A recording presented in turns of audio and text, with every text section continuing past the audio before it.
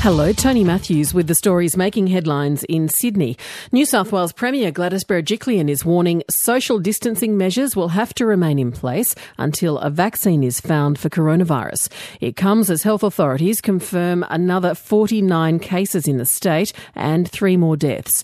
Ms Berejiklian says social distancing is the new normal. The reality is that until we find a vaccine, we all have to live with this virus. And no matter what restrictions there are in the future, no matter what restrictions are potentially eased in the future, until a vaccine is found, social distancing is a way of life now. The New South Wales Government will offer free hotel accommodation to healthcare workers to help prevent the spread of coronavirus. Husnia Shams reports. The state government says it will spend $58 million to provide free temporary accommodation for frontline healthcare workers. The move is aimed at protecting workers who are worried they might spread the coronavirus to their families.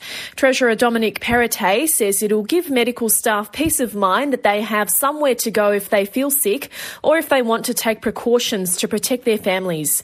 It's part of a $100 million package to be announced today, which will include a further $25 million for medical research. New South Wales Police Commissioner Mick Fuller says political considerations will play no part in a criminal investigation into the Ruby Princess cruise ship.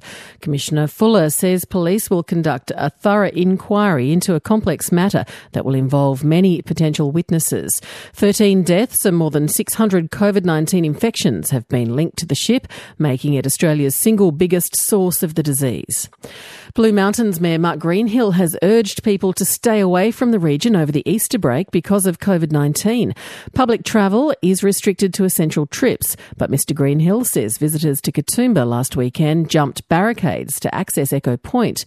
Mr Greenhill says locals love tourists, but times have changed. It's heartbreaking, in fact, because our businesses up here are still suffering after the bushfires, but for people's own safety, for them, their families and their friends, for our community, the best thing they can do this Easter long weekend is just stay away.